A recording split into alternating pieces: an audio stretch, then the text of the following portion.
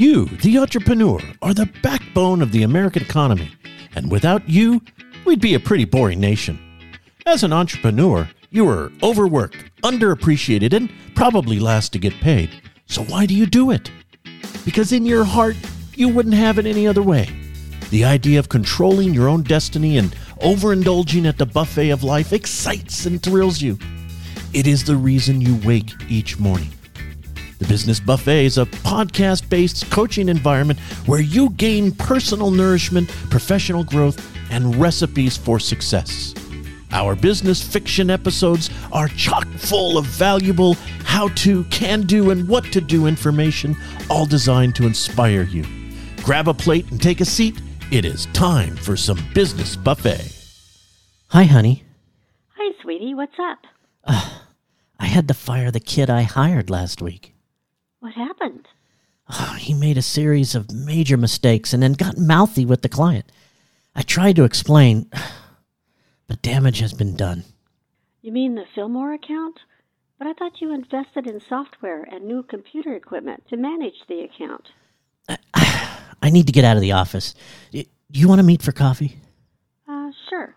I'll meet you at the place across the street from your office in 10 minutes. David shut up his office and headed out the door. The light from the summer sun glared in through the glass-pane doors, and he heard his footsteps on the tile floor echo throughout the building. David paused at the door and thought about all that had happened. His once very successful business was now in trouble. Well, if you could accuse anybody of being downright evil, it would be him. What do you mean? That contractor I hired, I think he purposely screwed with the Fillmore account. Now we've lost a business, owe back the deposit, and are overextended on new subscriptions we paid for to help with the new business workload. What are you going to do? I'm going to have to pick up the slack and figure out how to recover our losses. David is finding it more and more difficult to concentrate at the office because of all of the chamber foot traffic. David has many friends in the community, and lots of people who visit the chamber also swing by David's office to chat, and now David is finding it hard to get his work done. Donna, I'm really struggling getting my work done at the office. So why don't you move the office back to the house? I just feel like we'll lose access to all the potential new business. If only I wouldn't have hired that guy to help. You can't keep beating yourself up. I know. It just makes me angry. We're 4 years in, and it feels like we're starting all over again.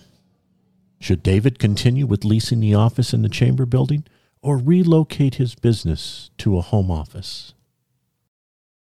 Today's episode is brought to you by F1 for Help, the computer specialists of North Idaho. Visit www.f1forhelp.net or call Joe at 208-687-0183, and you'll understand why they say, "We clean windows, but we aren't janitors." F1 for Help for all of your computer repair needs. Also, by Abandon Your Aches Massage, where they say, "Feel better, live better." Visit them at ayamassageCDA.com or call them at 208-691-2497 and learn firsthand while they say relief, relax, refresh. And Oasis Lawn and Pest. Tell insects to buzz off by calling 208-921-3686 or visit Aaron and Chelsea on the web at www.oasislawnandpest.com. They'll come out and remove the creepy crawlies from your home, giving you back the peace you deserve. So the question you had, Ed, that was a great question. Should he continue with leasing the office or relocate his business? Man, that's tough.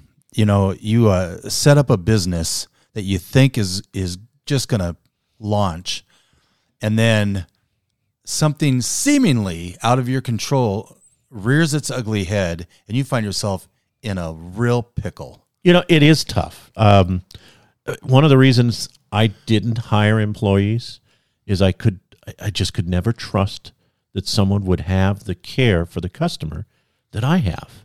But I know it's really put my business behind the curve with regards to a maximum size. So, I really feel for the situation David's in. Yeah, it's certainly when you make the choice that actually both of us have made to not have employees. Right. You slow down the scaling aspect.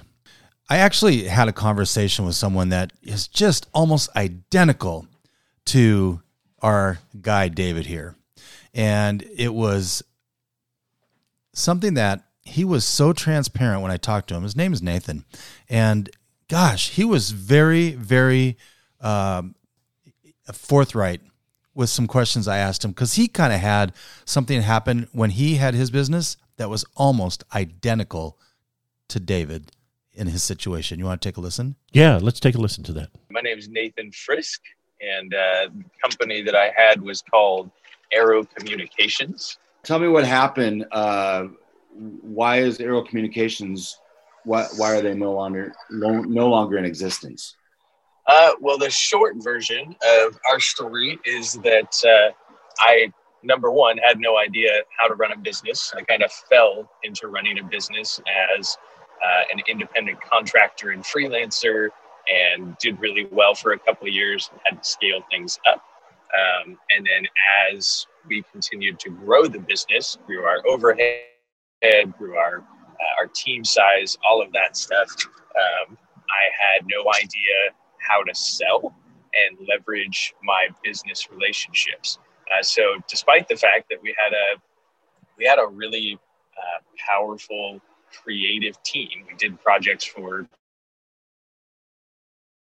Delta Airlines and Johnson 1-800-Flowers. We produced a lot of content for those big names. We had no idea how to leverage our relationships with those clients, both for ourselves or for the client. We didn't know how to take what we did, which was content production, and offer something more comprehensive to the client, where they could see this is the direct effect on our bottom line. Everything that we did was typically a piece of a larger marketing campaign of some sort. And what we found with a lot of those clients is even some of the big names had no idea how to tie direct marketing efforts, campaigns, spend back to tangible results. So they didn't know what kind of actual ROI they were getting from any campaign that they were doing. And when you're spending $5 to $20 grand on video production that we were doing, for example, it's really hard to keep justifying that kind of spend if you don't have some really tangible results.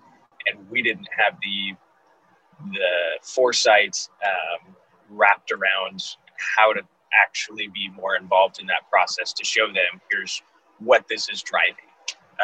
And so because of that, and several other reasons, with our team scaling up and all of that stuff, we didn't know how to stay afloat when people didn't think they needed video production.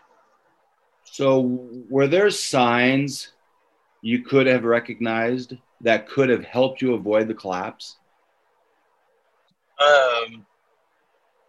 Looking back, absolutely.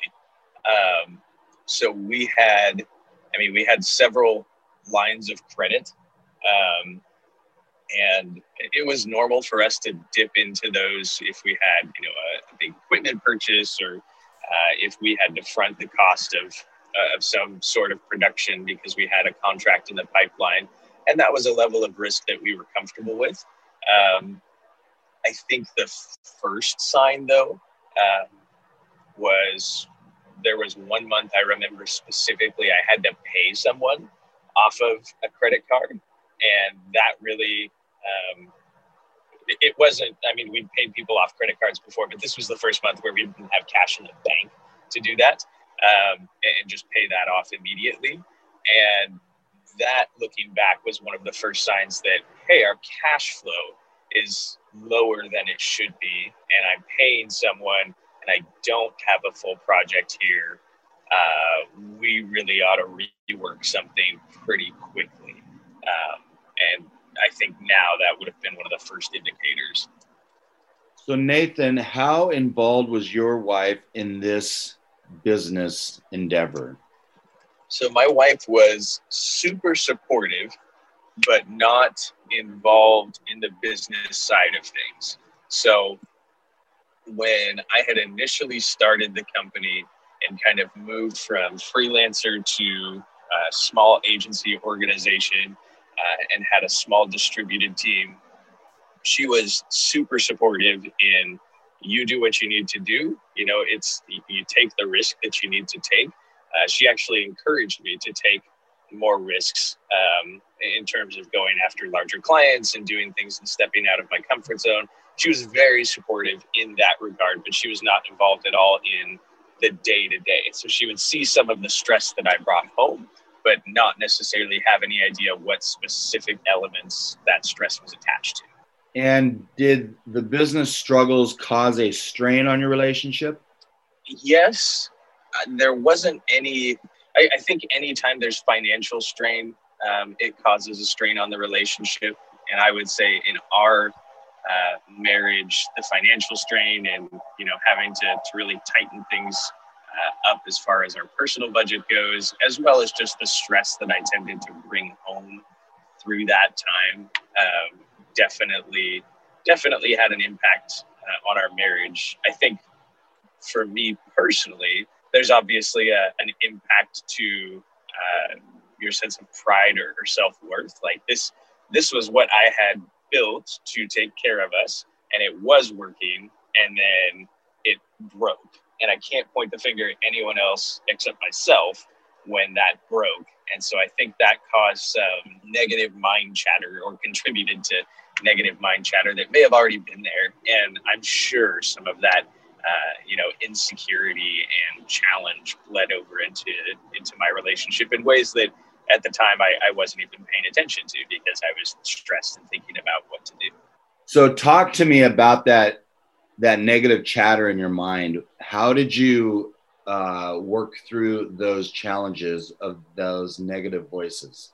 For me, a lot of it comes back to celebrating previous success purposefully, and looking at taking a real objective look at what you've accomplished. I mean, I think the statistic last time I looked at it was 90% of small businesses fail, and most of those within the first 5 years. So when you think about it that way, like, everyone wants to be in that successful 10%, but me really not knowing how to run a business, having no background in business, no school in that, and really just figuring it out by testing and failing as I went, looking back at the real successes that we did have. I had a team that I loved. I had great relationships with the team. They were fantastic producers.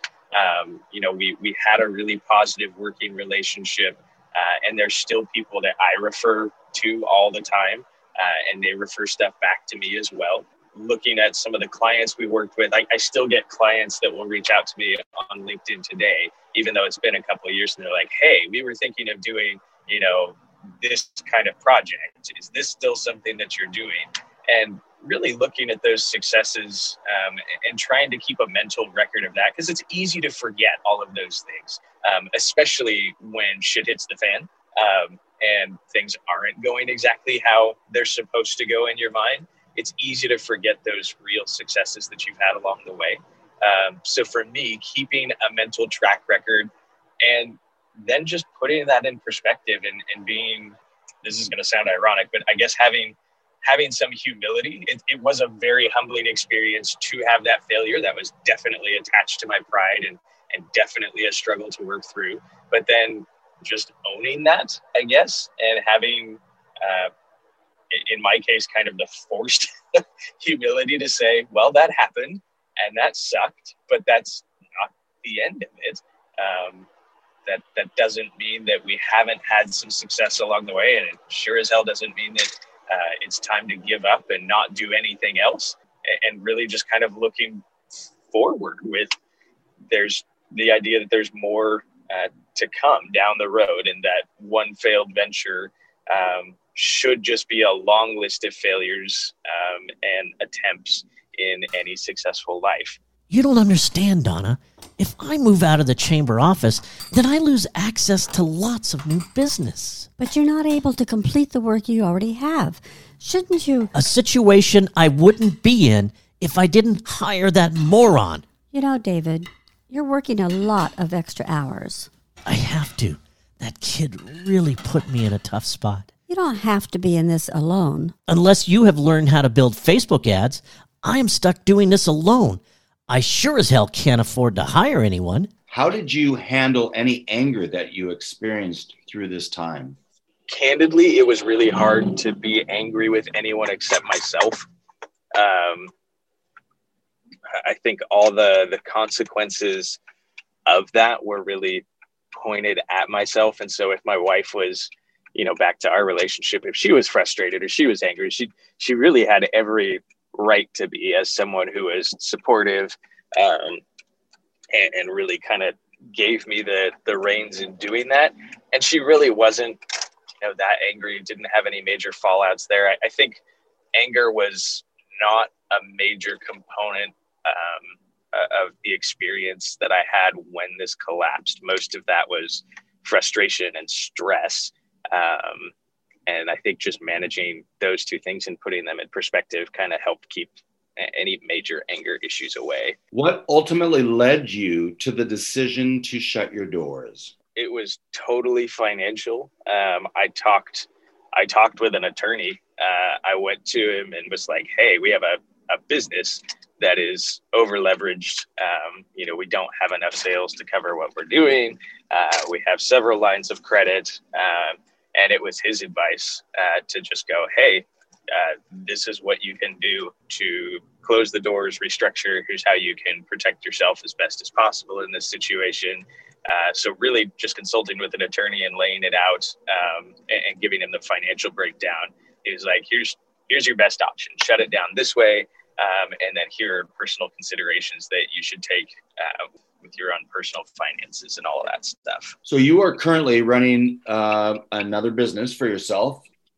What have you changed in your current business that you didn't do before? So actually have another business born out of my inability to sell specifically. In the midst of the collapse of my previous business, I really started diving into more. I guess when I saw the writing on the wall several months before the actual official closing happened, I started diving into trying to figure out what is the disconnect between the services that we offer and why are we not getting more people through the door? Why are we not getting more sales?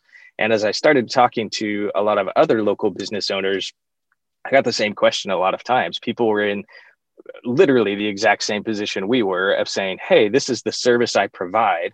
I can't seem to find anyone that wants my service. Video production, for example, there's just not people who need video production. Or if they do, their expectation of it is totally different than what I'm actually trying to offer. And in that process of analysis and dissection, I realized almost all of us really struggle to put in perspective what the actual value and return on investment is going to be for a client. So I know now, looking back at our relationships with like Delta Airlines, for example, if we produced a video that they used on their social media account, the return on investment of stuff that they got in pushing that as part of an outreach campaign was massive, because that's the content they use to keep re-engaging with their customers and even drive some of their customer relationship management. They use that content as a talking point to get people to start a conversation with them or to keep them top of mind. And when you have hundreds of thousands or millions and millions of customers, that's a big return on investment, even for a quote unquote expensive video at 15 or 20,000 bucks. And so diving into that process of analysis and trying to figure out what's the actual value we're providing for Delta. It's not a video. At the end of the day, they don't care about the video. They could give two shits about the content. It's actually the opportunity to stay in front of their customers and the opportunity to engage with them. And once we started repositioning our understanding of the value we were offering, that's when doors opened for this new business and things that we're doing. So this new business that I run is centered specifically around lead generation and sales optimization, born out of the inability to do that before. But most of our work with clients is figuring out, you run an IT services company. There are literally hundreds of thousands of IT services company across the US, and nobody thinks that they need your services until it's too late. Nobody cares that you offer great customer service. Nobody like, that's a given in today's world. What they really want to know is, what's the actual value you're bringing? So in the case of IT services, for example, it's usually a very specific problem. We help school systems fix this problem with, kids using computers in this way, or we help work businesses streamline this process and save $5,000 per person at their office. And having a better idea of that end value provided is most of our work right now. And I think that's the biggest shift kind of mentally and in our approach and position, is what's the end value that we're actually providing, and leading with that on behalf of the customer. And then of course there's a lot of stuff now, like we have no debt. We don't have lines of credit. Everything is operated on cash, which makes things a little more challenging at times, because we don't have big pockets to do big projects initially, and we have to think through that from a contract perspective a little more. But overall, it puts us in a much better position. Nathan, thank you very much for this. Is there anything else that you would like to add that you may find significant? I think the one thing that I wish I would have done earlier is really admit to myself, look at the finances, look at the results and everything we're doing, and go, oh shit, we're in a difficult spot. I wish, looking back now, that I would have leveraged more relationships better in order to try and avoid some of that pain, or maybe just not ride things out quite as long. I wish that I would have been honest with myself and maybe admit failure in that a little bit sooner, or at least sought help sooner, and then made some decisions there. Because ultimately the end result probably would have been the same. It just would have relieved a bit of that stress, I think, to actually seek some help and deal with some of those issues sooner. David doubled down on fixing the problems. Rather than moving his business back home, he spent more time at the office in the chamber building. His plan was to spend more time around people and try to drum up extra business. Being where the hustle and bustle of the chamber meant he could be there when business was needed. After all, luck has a large part to play in business, right? Thank you for meeting me, Donna. To be honest, I contemplated not coming. You haven't been exactly fun to be around. I think I made a huge mistake. What mistake? I thought being where all the people were would give me more opportunities to land new business. All it really did was take me away from doing the jobs I was already hired to do. So what are you going to do? David's instinct wasn't wrong. Landing more business could have helped. But David missed two very important elements. First, he let his anger get the best of him. Colin Powell once said, "Get mad, then get over it." When we let anger control our decision-making process, we make decisions based on emotion and ignore the logic. The second element David missed was the importance of holding on to the business he already had. By trying to land more business, David targeted earning his way out of trouble. Sometimes the better approach is to save your way out of trouble. David was forced to shut down his business and go to work at a local marketing design firm. While today's story resulted in a failure, the lessons we learned from David are mission critical for every business owner. Know when it is time to hunker down and focus on what you've got.